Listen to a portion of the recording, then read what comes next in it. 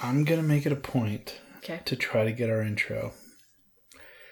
I know we don't have one yet, and I want one really bad. I want an intro. I want an outro. I want a mid-tro. I don't know. Mid-tro. If anything, we're just going to have to come up with something for ads. Because eventually. It sucks when you do like a podcast, or like when you listen to a podcast and all of a sudden it cuts off. Yeah.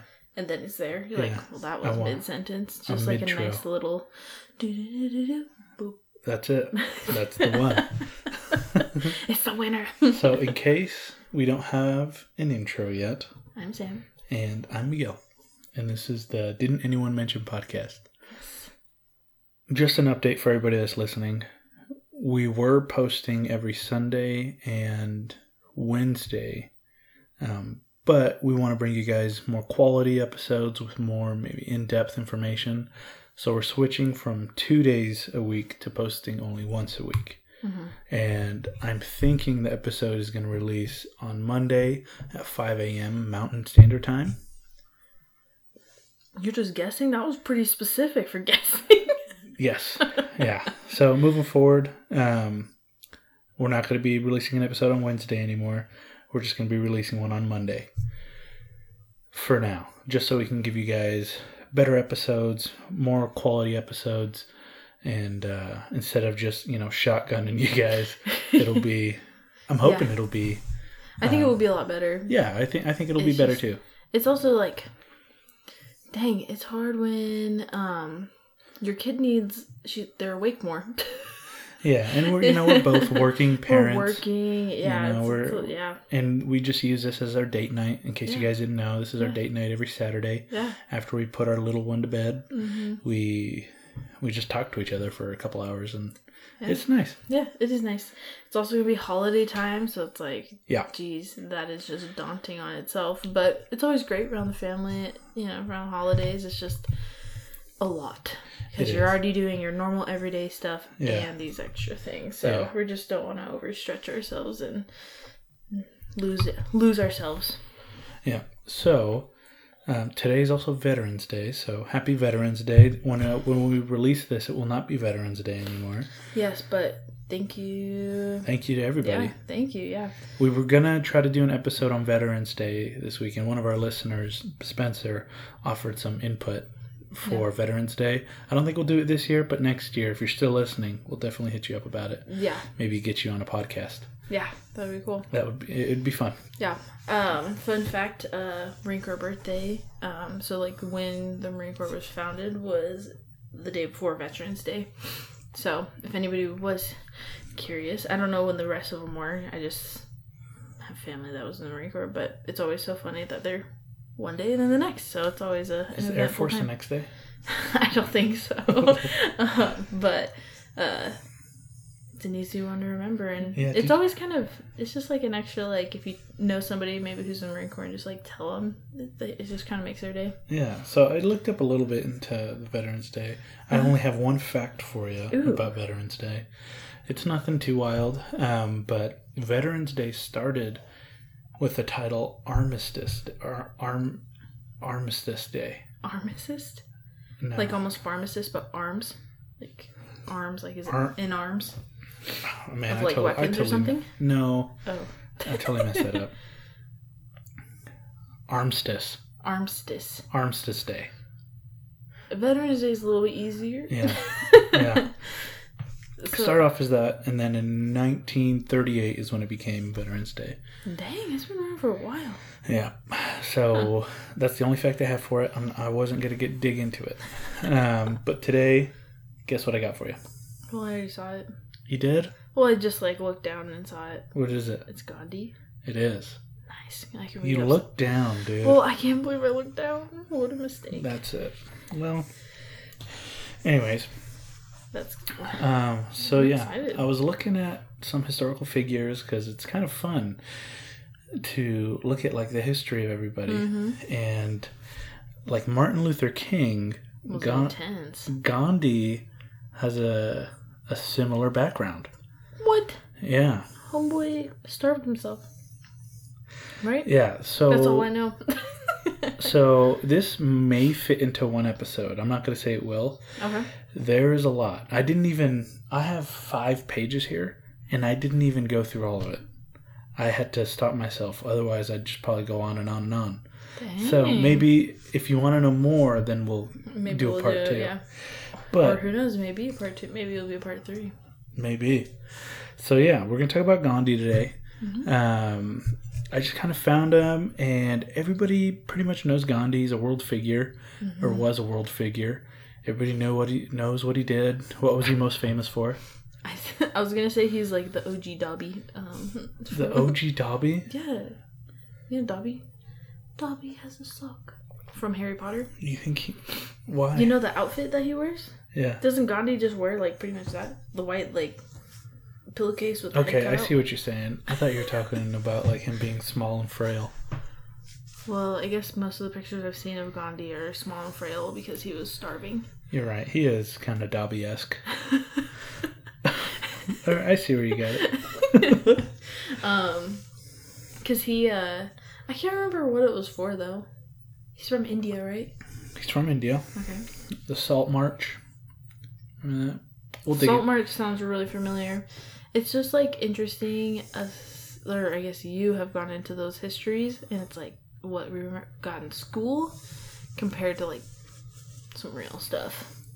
It is interesting. It is pretty interesting. It's like one of my favorite things. I didn't realize how much from school I actually retained. I know. It's so weird. But yeah, so it's like when I learn about stuff, I'm like, oh, I kind of knew that already.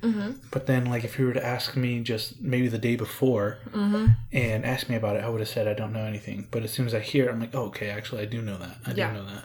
Yeah, unless it's the President song, right? Yes, I still don't know that one.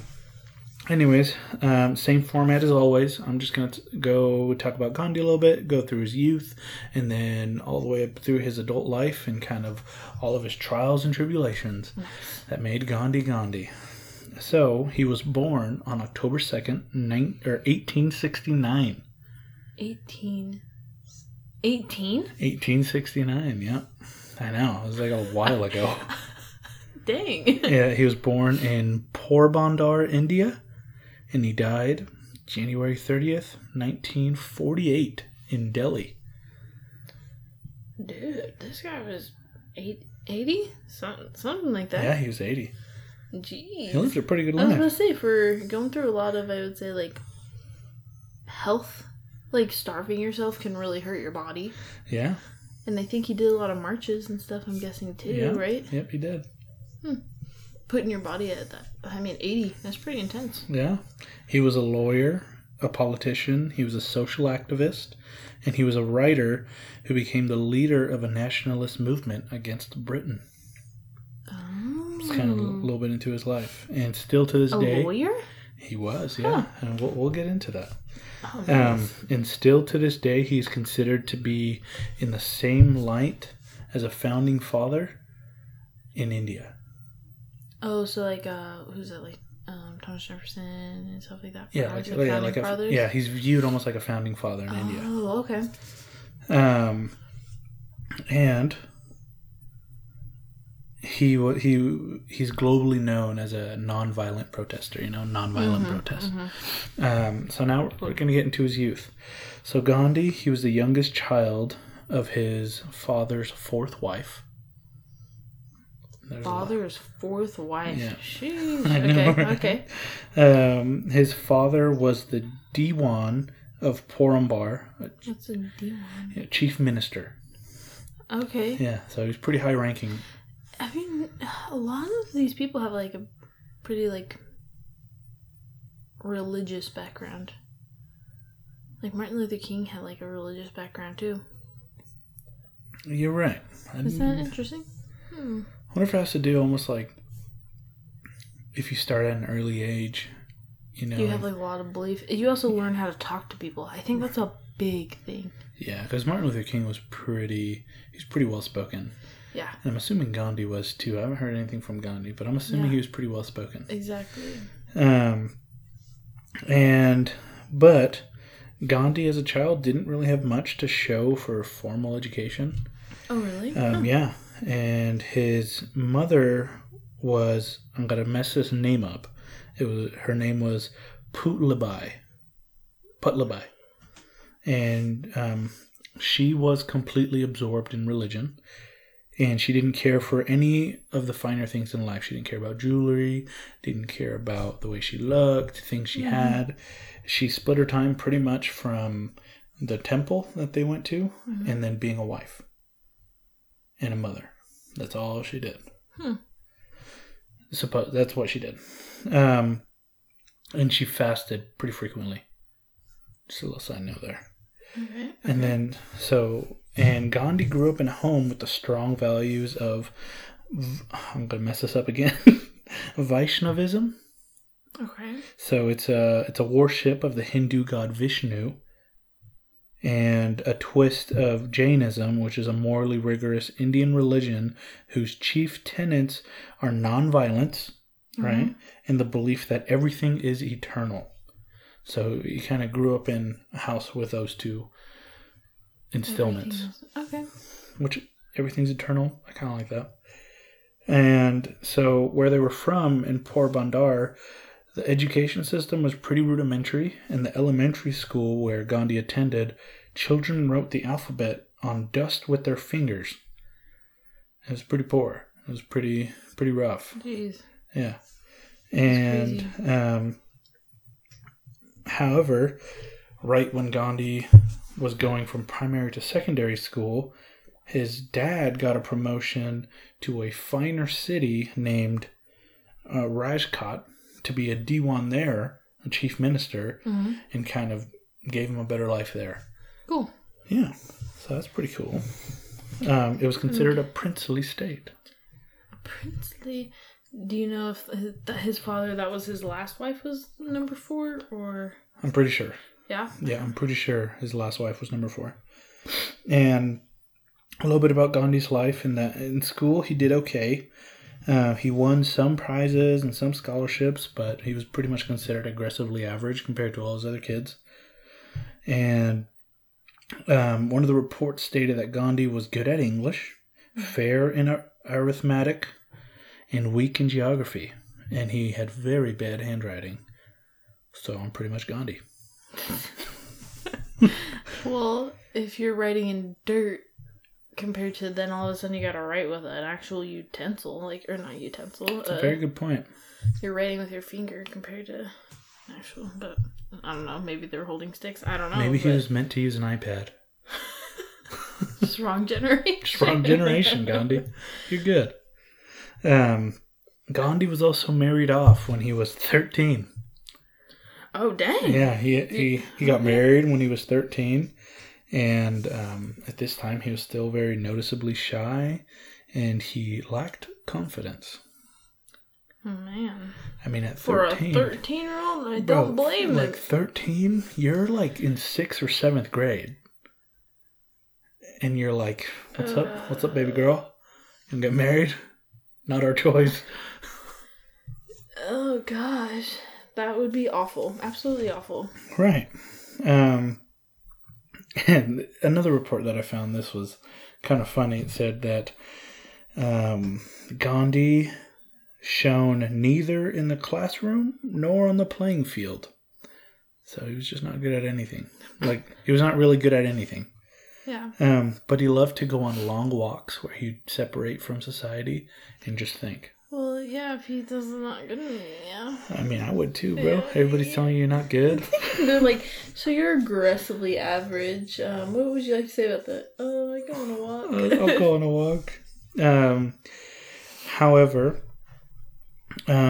he had a pretty rebellious, adolescent years, puberty and all that.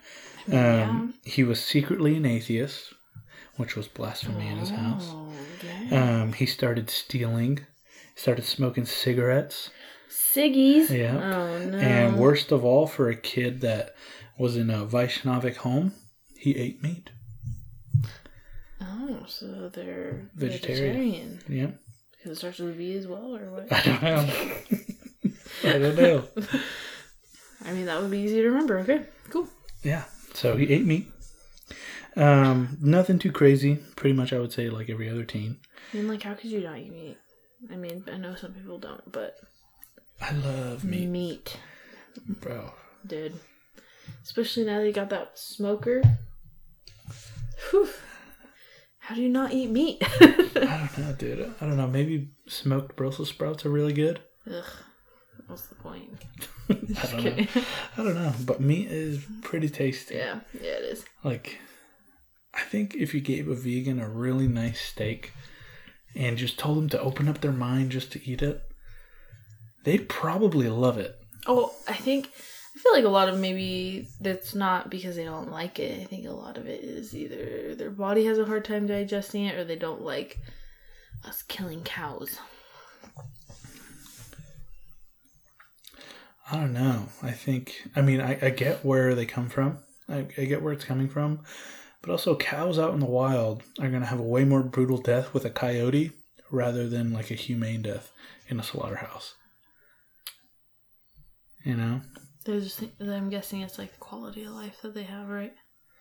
So yeah, big farms where they're just kind of chained neck to neck. I can see where that gets a little froggy, but also you buy everything from a grocery store. Like your farms that grows lettuce and cabbages, any invasive kind of animal that wants to show up, they get shot either way. Mm-hmm. So. And it takes a lot to grow plants.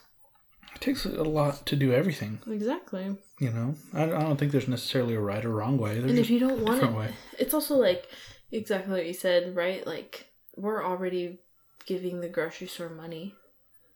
They already got their cut, you know? The grocery store already bought all that meat from that person. It's still gonna sit there. They've already got, you're just giving the grocery store money in different ways. That is true. It's still making the world go around, unless I would say you shop at a place that wouldn't sell like meat or anything, then you're still giving the big guy money. Yeah. It all comes down to money, dude. Money, honey. But when Gandhi was going through his adolescent years and he was in puberty, every time that he would fuck up, he made a promise to himself that he would never do it again. Like, do that specific thing again. Like when you get trashed and you're like, I'm never drinking again. Well, kind of. But, like, let's say... He actually wouldn't do it again? He actually wouldn't do it again. Dang. And he kept that promise. Yeah. Okay. But he kept on finding new experiences. So, like, stealing. He promised he'd never do that again. He didn't. He just started smoking cigarettes. He never went back on what he said, but he just found new things to do. Okay. And then deep down, he had a strong urge for self-improvement. Like, he just wanted to be a better person. And that led him to different Hindu gods and mythology when he was married, I suppose, around the same time. Yeah, as a 13-year-old. And then in 1887, so he was... How old was that? He was born in 1869, I think you said, or 68? Yep, so he was 16, 17. Gandhi barely made it into college. He scraped by on the entrance exam and was now attending the University of Mumbai, formerly known as Bombay, which every time I read it, I thought of Black Panther when they said Bombay. Every time I read it. I just want to hit my chest. I know, right? And he made the switch in college from his native tongue, which was Gujarati, to English, and it made studies very difficult for him because he went from his native tongue to studying in English. That would be hard. Could you? Well, also, dude, I know that's brutal. Well, think about if you had to learn everything in Spanish. Because he knew English before, you said. He knew English, but like, all of a sudden, just like switching, like you kind of know it, but you don't at the same time. Yeah, that would be brutal, dude. You'd probably get really good at English. I mean, yeah. 100%. Yeah, but it'd be a rough second year. Mm-hmm. Probably a rough whole time, to be honest. Yeah. And yeah, he found his lectures difficult to follow on. Mm-hmm. However, Gandhi wanted to be a doctor, That's originally what he wanted to be. Was a kind of doctor, but that would have gone against his religion. His home religion, because he was secretly an atheist. To be a doctor was against the Vaishnavic religion. Oh, that's right, because it's more, because it's Western medicine, right? I don't think that had anything to do with it, but in their religion, you cannot experiment. And considered... Okay. I was just wondering, because, I mean, a lot of, like, Eastern medicine is, like, more like herbs and stuff like that. I don't think so. Yeah. I think they're pretty... I'm pretty positive that it's, like, a Western, like, quote-unquote, like, Western medicine. Like, that's, like, said. Yeah, but I still think they have surgeons. Well, I'm not saying they don't. I'm just saying it's a lot more common. At least that's what I thought. I don't know if that's true. Maybe not. I feel like there's still surgeons and I'm not saying there's not. I'm still saying there's surgeons and everything. I just think there's also a lot more opportunities where it's not. I guess not as much pharmaceuticals all the time. Oh. That's what I'm saying. I would say maybe. I guess doctors are all pharmaceuticals. That's more pharmacists. But, like, I think that may also be because of those, like, religion and stuff, right? Like, you just have stuff to almost treat symptoms instead of maybe treat it. Sometimes.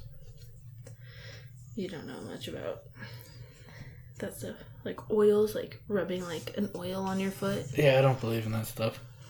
Exactly. That's why you're looking at me funny. Yeah. I don't know. I just don't think rubbing peppermint oil on my ankle is going to do anything for me. Which it may, but I have no idea. Whatever you say, bro. Whatever you say. I'm not saying it's wrong. I just haven't been proved right. Well, you have. I remember I used to put oils on your feet when you got sick. No, you didn't. Yeah. What oils? Well, canola oil? No, it's called thieves. I don't know. But either way, I think it helps to a point. Like, I mean, like, you know, instead of having to take, like, ibuprofen, you just do, like, Epsom salts or something. Or, you know, or, like, warm, like, I don't know. Never mind. Okay. I see where you're coming from. I see where you're coming from. But I'm guessing it has, like, like, those, like, different religions and stuff, like, experimenting, like, also, like, has, like, medicine, right? Like, pharmaceutical medicine. Yeah. You'd have to do pharmaceutical, like, I mean, you have to experiment on that stuff before you sell it. To be, I'm assuming a surgeon, or whatever he wanted to be. I don't know what kind of doctor. Yeah, I was going to say, what kind of doctor? There's... I don't know. Millions... Well, not millions, but, like, lot of different doctors. Yeah. I'll just put a general topic on it and call it a medical doctor. Cool. That's what I'll say. I mean, it doesn't say pet doctor, so... You're right. A pet doctor, a vet. But in his religion, no experimentation was allowed.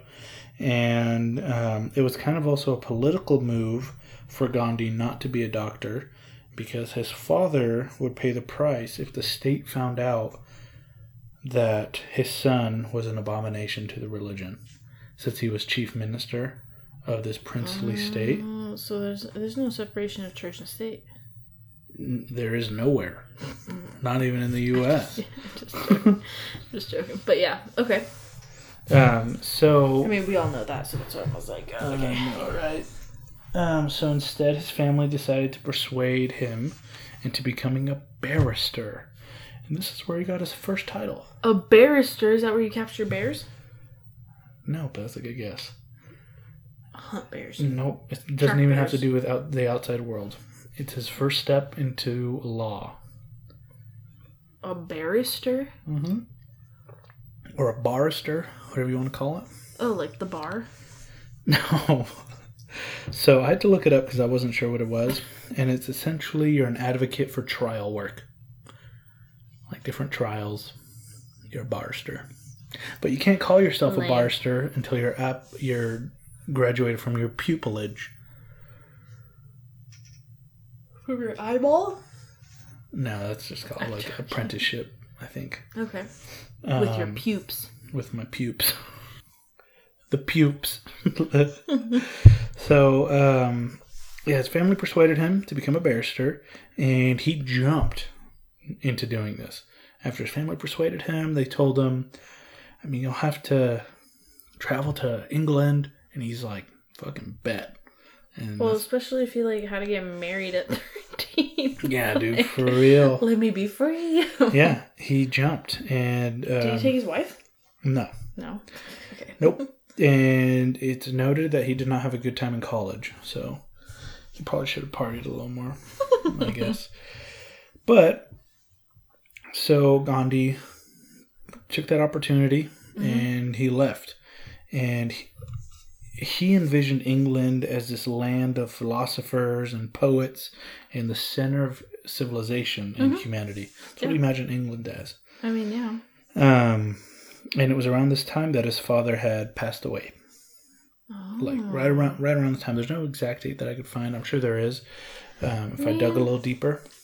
I mean, he's already had 4 wives. And yeah. Yeah. So it was around this time his father passed away, leaving him very little, leaving his whole family very little. Well, if you had, how many kids did he have? 4. Oh, that's it? I think 4 total. Oh, only 1 per wife? I think so. That's not bad. And his mother was reluctant to let him leave and explore England because of distant temptations and danger. Okay. Basically, she did did a lot of things. Yeah, basically, she didn't want him to explore baddies. Yeah, I mean, he sounds like she knew deep down he didn't believe what she believed in. Oh, interesting. Why do you say that? I mean, that's the fear, right? If you were like, if you knew they believed in it, you'd be like, hey, go, spread the word. Bring back more. But instead, his mom's like, don't talk to baddies. Yeah, don't talk to too many people. You're going to get persuaded. Yeah. I would say that's why I'm guessing she did it. Interesting. I bet she knew deep down. Yeah, so his mom made him promise, vow not to, hold on, it is somewhere to here. Smack any baddies? Yeah, essentially. Smack that booty? What is it? Oh yeah, his mother, before he left, made Gandhi vow not to touch wine, women, or meat while away. Dang. She might as well just said Wagyu, the 3 W's. Wine, women, and meat? It's just an upside down W, but... You're not wrong. The OG WWW. Wine, women, and wheat. Wine, women, and weed. Dude. Never forget. What a missed opportunity. So... Okay. But, like, you're telling me he didn't touch his He's his a 17-year-old boy. Yeah, with the girl he just married off, you're not telling me that he just didn't... He's going to go to England, a cosmopolitan, with women showing their ankles. Those sexy ankles. Maybe even a shoulder. Maybe a shoulder. Maybe the bridge of the nose. Maybe the nape of the neck. Oh, jeez. The nape. No way. But fun fact is one of his brothers raised the money for him to travel over to England. What a homie. So I thought that was really cool. That's cool. So where is this? However, as soon as Gandhi was getting ready to go and travel, his temple leaders pretty much stopped him and said, this trip is forbidden. It is a violation of the Hindu religion. Why? I don't know. Oh. But they stopped him, pretty much.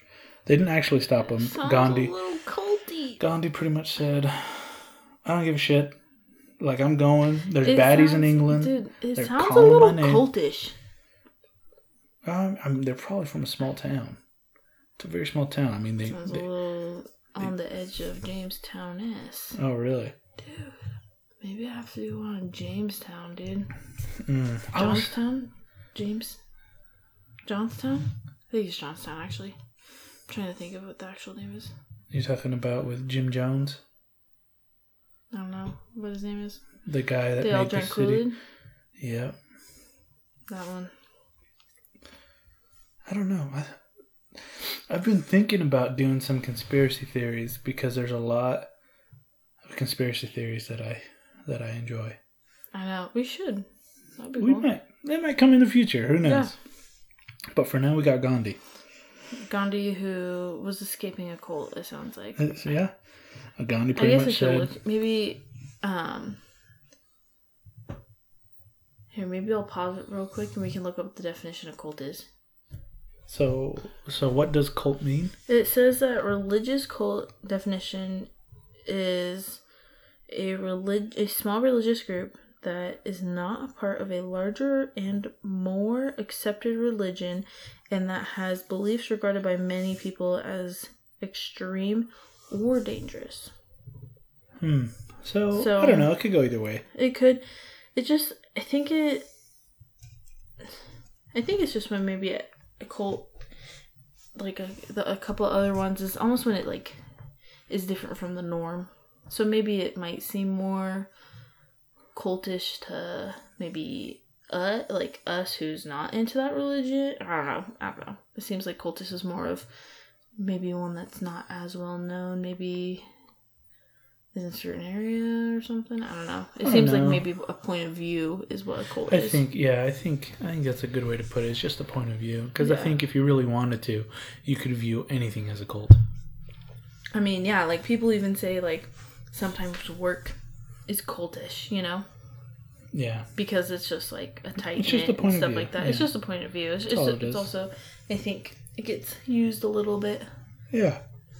More, but it seems very intense. Either way, it seems intense. Yeah, it does. I agree. But either way, Gandhi pretty much bounced. He said, I don't give a shit. I'm leaving. And good for him, dude. And within 10 days of his arrival in England, he joined the Inner Temple. It was one of 4 London law colleges, which is kind of an interesting name. He took his studies very seriously, and he tried to brush up on English and Latin. And he tried to get into the University of London. But after 3 years in England, he was focusing more on his personal issues and moral issues over his academic career.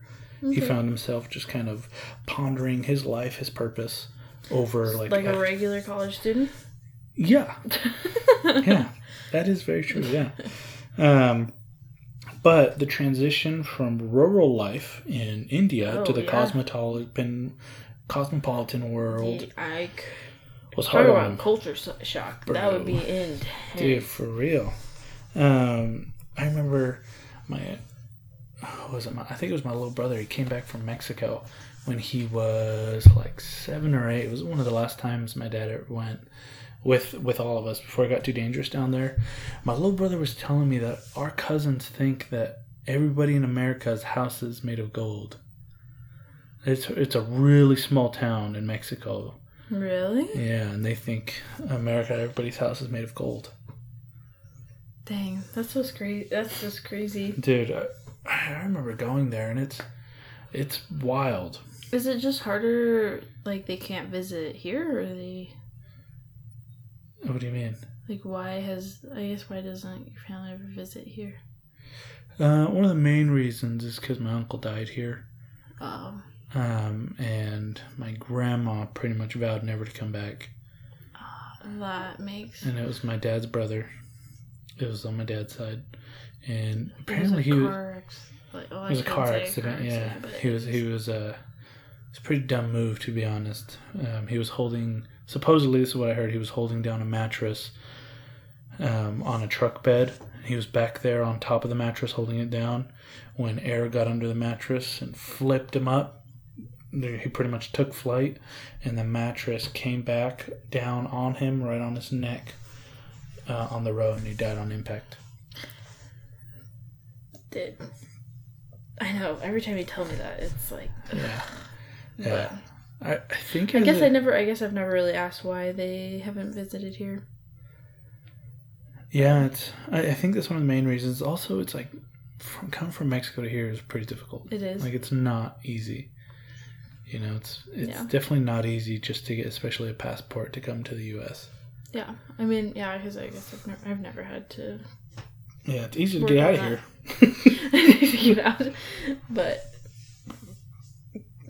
Because then back in, does Mexico only... I guess that's a whole different thing. Like, I was just... Maybe I'll have to ask you later. But I was just wondering, like, how long can you even stay in Mexico? Can you only stay for a certain amount of time? Like, what about the U.S.? It depends on your passport. Like, just like Mexicans can get visas, work visas to come up here. Yeah, if you just go for vacation, I guess you could probably stay indefinitely. Yeah. But I think the issue arises when you want to call Mexico your home, like your main. I think if it's more than 6 months or something like that. I know in the U.S., whatever 6 months is, right, you have to claim. I think that's just an Idaho law. Or maybe, I think it's for a few states. Yeah. So, I think a few states have different amount of times that you have to stay there. But yeah, so... Interesting. Yeah, it's interesting to think what my cousins thought America was. It was just a land of gold. Yeah. I wonder if there was, like, passports, visas, all that stuff back with Gandhi. Like, he must have just had to get there. I think at the time, India was a colony of Britain. Oh, that would be why he did all his movement stuff, maybe? Possibly. To separate? Possibly. Okay, that makes sense.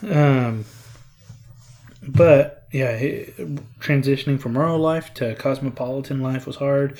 He had to relearn how to dress, etiquette, and food was a hard change for him. Oh, yeah, 100%. He was a vegetarian, and he was made fun of for it.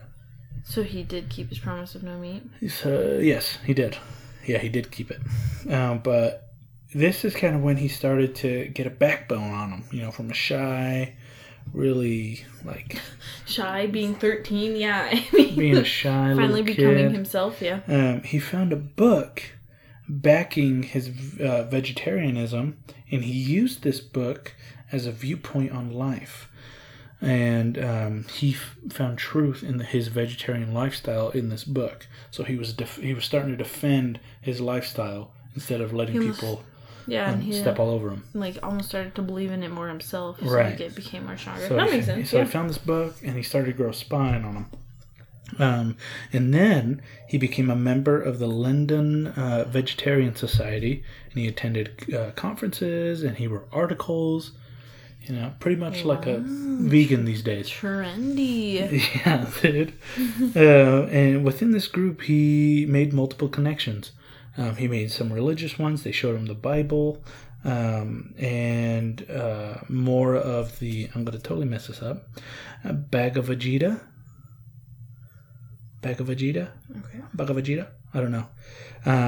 Which was the Indian equivalent to Bible. Okay. It's just pretty much known as the Gita. We'll just call it that from now on. Okay.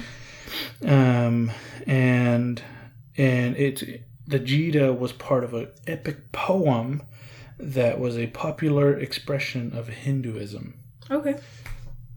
So, the English vegetarians, they were socialists and humanitarians. Okay. And he met some famous authors while he was there. And these people hated the values of the late Victorian establishment. They denied capitalism and rejected the idea of industrialization, which is pretty much the U.S. I was going to say, no wonder England didn't want us, you know? Or I guess we didn't want England. Pretty much hated, all of it's the U.S., pretty much. Yeah. But also, like, I mean, you gotta advance technology, you know? The Industrial Revolution was pretty big on some pretty big stuff, and I mean, made a lot of our, especially like farming, food, stuff like that. A lot of big machinery and stuff like that came from there. True. So it's like it's a double-edged sword, you know? Yeah. Technologies can be really scary and all that, but it's also really beneficial for a lot of different things. Yeah. A lot of people's pockets. What? A lot of people's pockets. Oh, yeah. And so, yeah, they hated the idea of industrialization, but they loved the idea of a simple life. And they believed that you were supposed to be morally righteous over any material possessions. So, like, not worry about worldly, materialistic possessions. Pretty much.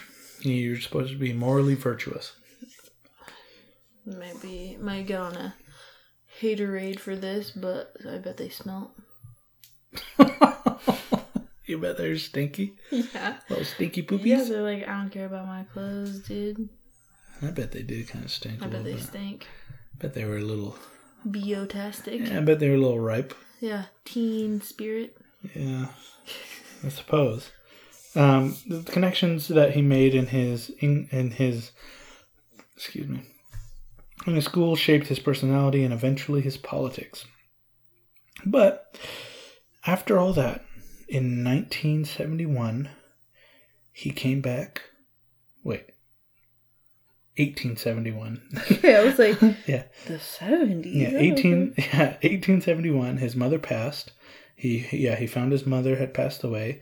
His degree as a barrister was not providing jobs in the legal profession, and it was overcrowded. And it was much too lucrative for a shy Gandhi. And he even messed up his first trial by arguing with the judge about the sentence. On his first trial, yeah. Word spread, and he pretty much could not find a job in any law office. Yeah, sorry, dude. You kind of messed that one up. Yeah, honestly. He got turned down as a part-time teacher, and after that, he returned back home once again. He did okay. He was drafting petitions for people that wanted petitions. He did this for a couple years when an offer came across his desk from India. An offer came across his desk from an Indian firm in South Africa.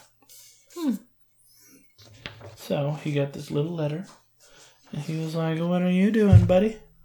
And he ended up reading it, and what it was a position in South Africa to fight some social and racial injustice. And it was a contract to come work for the law office down there in India, in Natal. And so he pretty much did. And it's like, cool, work. He spent about 2 decades there.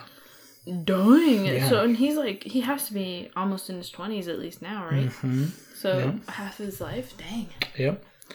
Spent about 2 decades there, only to return to India in 1896 and 97 when the youngest 2 of his children were born. Or he went back and... Hold on. I totally messed that up. Like, his children? He came back in 1896 to grab his family to move them to South Africa. And his 2 youngest kids were born there after that. Oh, okay. I was like, we'll touch back on that. We'll touch back on that trip. Those are his kids. Yeah. He came back for their birth. We'll touch back on that trip to there. It'll come back up in a little bit. But flat out, South Africa was not kind to him. He was in a Durban court. He was asked to take off his turban. He refused, and he was kicked out of the courtroom. A few days later, he was thrown out of a first-class railway, and he was left shivering and freaking pissed at a rail station in Pietermaritzburg. And then he was beaten up by a white... what does that say? Then he was beaten up by a white group at a stagecoach because he would not travel on the footboard of a bus to make room for a European. Jeez. Yeah, so take this all into consideration when he figured out who he was. And then the cherry on top was that he was barred from hotels which stated Europeans only. So it was pretty much segregation there was happening in Europe. It was already happening. Or instead of they said blacks or whites. He was in Europe or in South Africa? So he was in South Africa. In Europeans were... Yes. Saying... Okay. Yeah. Okay. Interesting. Okay. And stuff like this happened daily for him. He learned to pocket the racism, kind of let it slide, and also pocket how much he was earning, which was not much.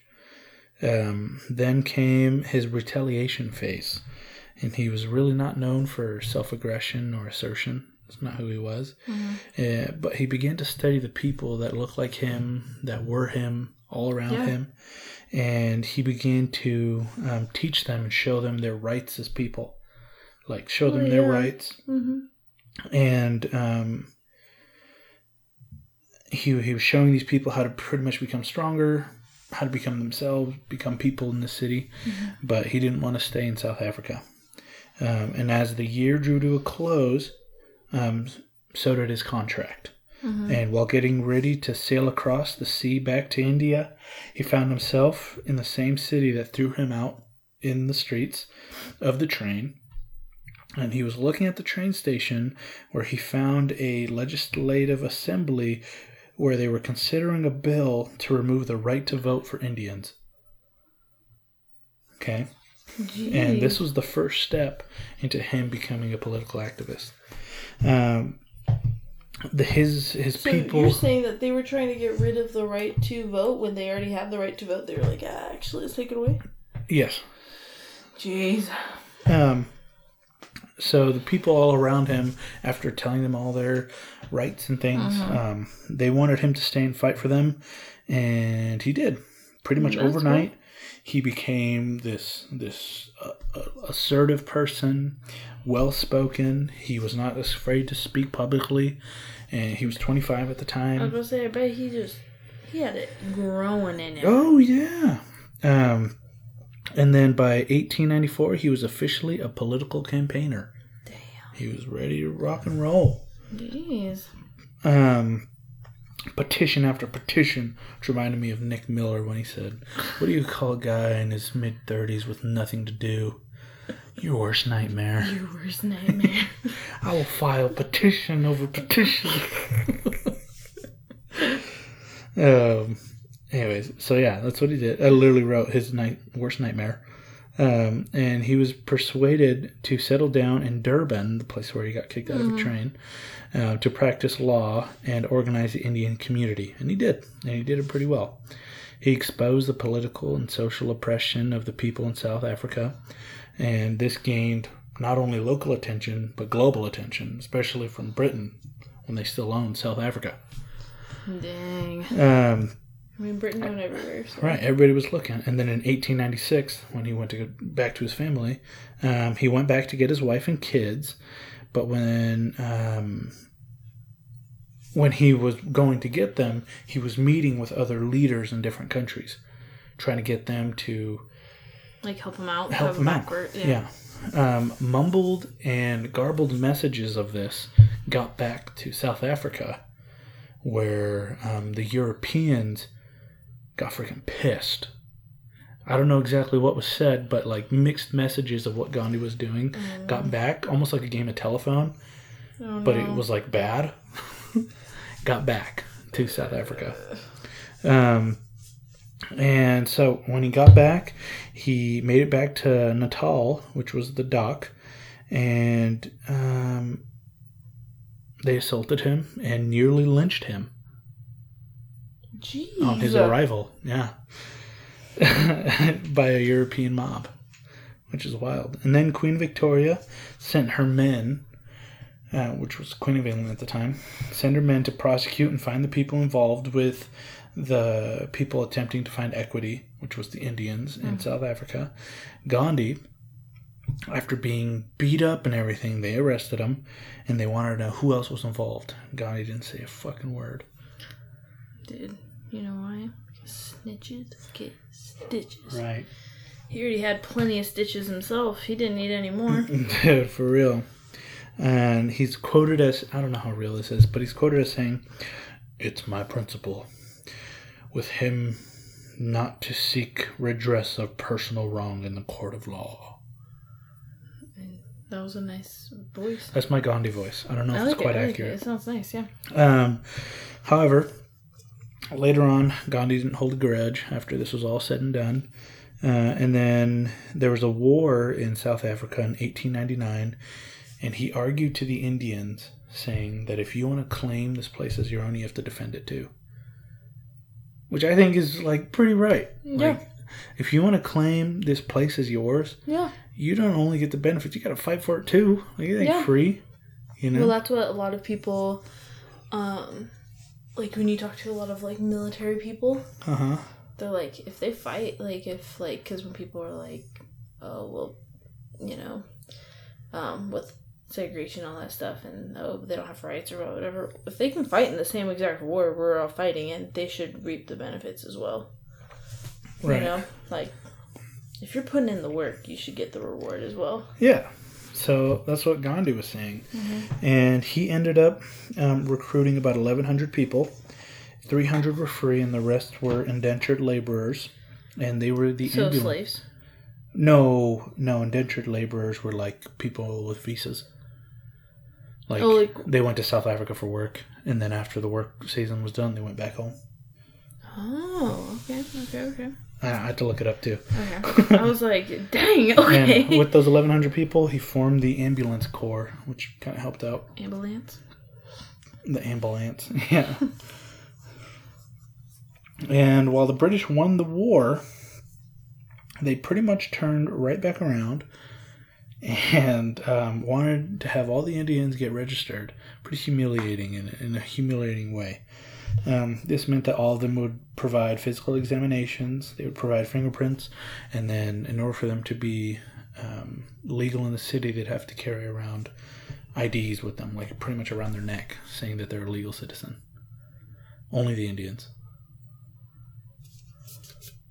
Weird.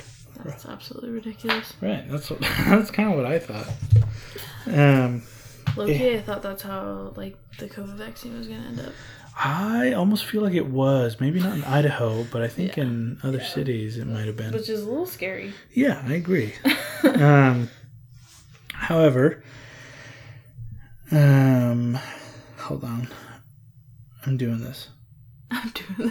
You are. You're doing great. Thank you. This is really cool. So yeah, no other people had to carry around their ID cards. It was just Indians. And this was a huge protest for Gandhi, pretty much kind of launched him into this world. I put it between my butt cheeks and be like, you want to see? And over the course of 7 years, he fought this. 7 years? Yeah, 7 years.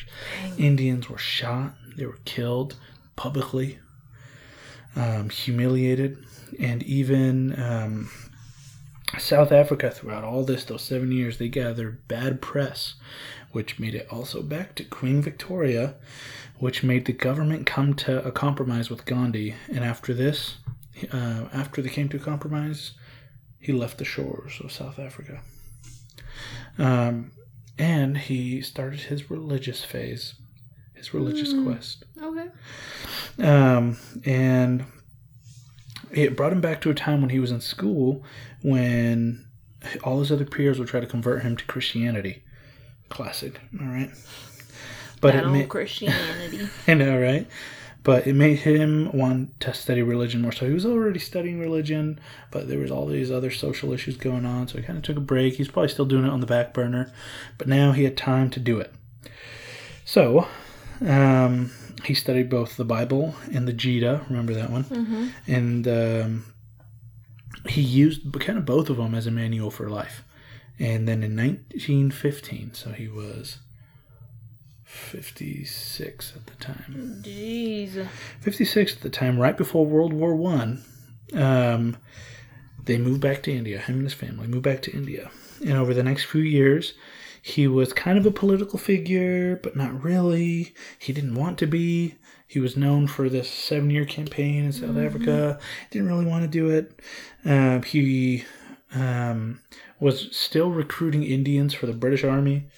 I don't know if he was getting paid to do it, but he was like actively recruiting Indians for their army. And then in 1919, they pushed a bill that would allow the capture and imprisonment without trial of Indians in all British colonies. Rip-off. Dude, more than a rip-off. It's fucked up. That's ridiculous. And you pretty much spot an Indian, capture, kill him, send him to jail. Maybe don't kill him. And kill him, put him in jail? Like, I mean, that's kind of... Capture him, arrest him, throw him in jail, and you didn't need to do any paperwork. It was just a law. Biggest eye roll I've ever done. Yeah. So, And it was in that same year that violent outbreaks followed in all the British colonies. I mean, yeah. Violent, dude. I was going to say. I only wrote down the most notable one, which is the biggest one, which was when it happened in Amritsar, where British troops gathered 400 Indians into an open space and opened fire on them. Oh my God. Yeah, dude. And this had Gandhi on a freaking...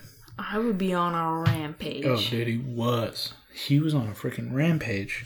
And then by 1920, he was the most prominent political figure in the world. He was on a global stage. He began creating and cultivating mass movements in India for the cause. He was just creating movements everywhere. Mm-hmm. Everywhere he went, he was creating movements. He was just kind of masterminding it all. I don't know how he did it all. And then by 1925, he was kind of out of the public eye again. He kind of did... I didn't write down all his movements, but he did a lot. He did a lot. Mm-hmm. By 1995, kind of pieced out for a little bit. 95 or 25? 1925. Okay. He kind of pieced out for a little bit. He was chilling, maybe enjoying his family, his grandkids, whatever he was doing. Mm-hmm. And then, in 1930, the famous Salt March happened. This one which is about. Yeah, which is probably the one we learned about in school. And it was a protest against the British tax on salt, which disproportionately affected the poorest communities of India. The Salt March resulted in more than 60,000 imprisonments. And 60,000, yeah. 60,000 imprisonments, yeah. And then later that year, a truce was made from Gandhi and Lord Irwin, which is kind of a terrible fucking name, yeah. Also, dude, imagine you're a police officer and you hear, oh, Gandhi's on another protest. You're like, fuck, dude. Got all this paperwork to do. You're like, dude, why? Make this dude stop? Why? I just got a break. And, anyways, they came to a compromise, and Gandhi was granted a seat at the Round Table Conference. Dang. So he was in the inn now. Uh-huh. And then in 1931, he returned to India again, and he was imprisoned again. With those 60,000, he got out, imprisoned once again. He got back to India. And it was the British's plan to squash his influence, cut him out from the outside world, and pretty much make him disappear. And have people forget about him, essentially, is what they wanted to do. Yeah. Right? Didn't quite happen. And in 1932, while he was still in prison, he started another movement. I don't know how. In which, to stop segregation of the social classes named the Untouchables or the Dalits. And they were the lowest class in India. So this was interesting to me. So in India, before the British ruled it, there was no social class in India. The British came in, created a social class, a social divide between Indians. And I don't know the top two, but the lowest class were called the Dalits, considered the Untouchables, the poorest of the poor. And so the British wanted to do whatever they wanted to do with the Dalits, pretty much, like send them to war, use them as slaves, yada, yada, yada. And that's what their plan was. But Gandhi was fighting that, saying, like, there should not be a social class in India. So that's where that comes from. Okay. And Gandhi, he wanted to abolish the social class instilled by the British. And then in 1942, the war against the Axis powers, World War II, was in a crucial phase, and Britain imprisoned everyone, including the leadership of Japan and India, and tried to squash any more political opponents. Could you imagine being alive during both world wars? I could not. Well, like, imagine you're like, I don't know. I'm almost thinking like if you're born, I don't know, let's say 1905. Okay. You're like 10 years old. Boom, World War I. Okay. That happens. And it's over by the time you're 15 or 20. And then you're like, okay, we can't have any more than this. And then by the time you're 40, boom, you're in another world war. Yeah. How wild. That would be awful. That would suck. Just flat out, that would suck. That would be awful. Because at that point, you would be like, okay, we've recovered. I'm making a life for myself. At that point, you got kiddos. You know, you got life. You're in a job. Boom, World War II. That would be freaking crazy. Right. So, that's about half of Gandhi's history. This is where I'm pretty much going to cut it, unless you want to hear more about it. But the real reason. What? Oh, I thought you have another page. I do. Oh, okay. But, so, originally why I wanted to get into Gandhi is because I read some scandalous stuff about him. Oh, okay. So I wanted to get kind of the whole story. Yeah, originally I read that scandalous article about Gandhi, and I ended up going through this whole history of Gandhi. Mm-hmm. That's pretty interesting. But essentially, I'm going to just get into the part that I wanted you to know about Gandhi. Okay. So more and more is coming out about his tendencies. Mm-hmm. So, what are your thoughts on Gandhi right now? Just flat out. I don't really know. I feel like the same exact things I thought. Like, I just thought he did a lot of stuff. He tried to do a lot of good for a lot of people. Tried to get rid of a lot of racism that was happening. I mean, that's the biggest thing I could think of. Yeah, so... I mean, just trying to level the playing field, honestly, for everybody. So, yeah, originally I wanted to kind of talk about his weirder side. Mm-hmm. And, yeah, I will. So, as more and more comes out, he was kind of a creep. I mean, he's also shy. Yeah, he was a sex addict. Oh, nice. Yeah. When he was on his father's side, as his dad was dying, he left to go have sex. Oh, nice. He just had to get that last, bust from beyond. Jeez. He was 15 at the time, which is like, all right. I mean, he was married off at, 13, so... Yeah. But... So, he was kind of a sex addict. He took on chastity, but would regularly sleep naked with women. Like, he would have random women lay in bed with him naked, but he wouldn't do anything with them. Must be with them? Yeah, some were really young. Yeah, some were really young. And he said he had a control of his chastity, because if he couldn't, he would have done things with them. But since he didn't, he was okay.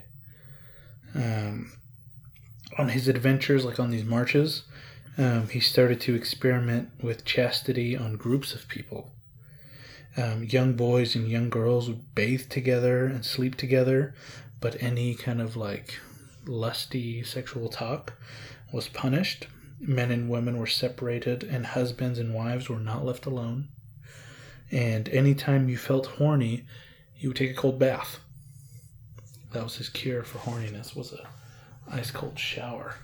Although these rules didn't apply to him. Well, yeah. Right?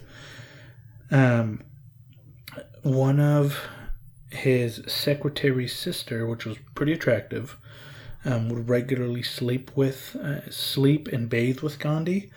And she was with Gandhi since she was a little girl. Like 5, 6, 7. That's disgusting. All the way up till she was like a young woman. She would bathe with him and sleep with him naked, but like not do anything. Just gross. I guess gross. And so, yeah, husbands weren't able to sleep alone with their wives, but Gandhi over time would invite, from what ended up with one woman to multiple women, to just mass amounts of women in his bed. He would sleep with them, like not do anything, but just have like naked women all over him on these marches and stuff. And okay, yeah, engaging in experiments, which pretty much were like strip teases and other non-contact sexual experiences. So he wouldn't touch them, but he would have them do like as sexual stuff as you could without touching somebody. As experiments. Right? It's fucking weird. Okay. And there was a point in time where Gandhi was writing all these experiments down with what he did. Yeah. But most of it was burned. Like, there's not a whole lot of stuff out there anymore. And this is the funniest one that I found, is that he complained of involuntary nutting. He would just bust out of nowhere. Like, he would just involuntarily just bust. Oh, it would just happen. It would just happen. And he believed that one who conserved his nut will acquire unfailing power. So... So the less he nutted, the more power he had? No, he couldn't nut. Like, he wouldn't masturbate. He wouldn't sleep with women. Like, the more that you didn't... But he's saying that it just would happen sometimes? Yeah, like, he would just involuntarily just bust. Does that even happen? I've never experienced it, but then again, I don't have any powers, so... Then again, I don't have any powers. So, I don't know. I was going to say, is that like a scientific thing, or is that just... I don't know. This was an experiment that he maybe conducted. I don't know. Interesting. It's kind of weird, though. Do you think he just never had blue balls, or... No, I think he maybe got to that point and just busted. Like, involuntarily? Involuntarily busted? Yeah. I don't know if you can involuntarily bust. Well, apparently he has. I've never heard of something like that. Dude, I kind of want to look it up, but I'm kind of scared on what I would find if I Googled it. You know, I'm going to look it up for you right now. So we looked it up. Or I guess I looked it up. And yes, it is a thing. You can just bust out of nowhere, but it's not quite involuntary. It's where your genitals are super sensitive, where like any kind of stimulation, you just kind of bust. So, yeah. If he's like... Yeah. Yeah, so... If he just has all these naked women all around him all the time. Yeah, so I guess in males it's easier to treat, but in females it's almost debilitating, where they just can't stop. And so they have to take medications to kind of dampen their hormones. Jeez. I know, right? So yeah, he continued this act of sleeping with naked women, not doing anything with them, until he passed away at 77. And even then, almost 80. Okay. Yeah, almost 80. And he was pretty much in bed, naked, with 18-year-olds, some younger, for sex experiments. It's kind of odd. Dang, that is... Dang. I know. I love learning about this, but at the same time, I'm always like, damn. I know. I'm never not going to know. I know, which is kind of a good thing. I don't know. I think sometimes we idolize a lot of, like, you know, and it's like, they're also It all comes people, back to sex. Like, it seems like it every really time. does, yeah. Sex, money. Sex and money. Sex and money. The oldest professions. Yeah, what can I say? Just classics. Yeah. Any final closing thoughts? I'm trying to think. Imagine Gandhi the sex addict. You know what's so funny? Like, in my brain, like, I just imagine the bed getting bigger and bigger, but like, thinking about, like, did they even make beds big enough for him to sleep with all these women? Or is it just, like, on the floor? Like, he doesn't even, he's like, you know, who needs a bed? I don't know. Like, I don't know. It's gross, especially when you say it's youngs. I'm not saying they're, like, super young, but But what they indicate is that they're younger than 18. Which I know Indian culture is different. Still, even like 18, you don't even know anything, you know? Yeah, so I had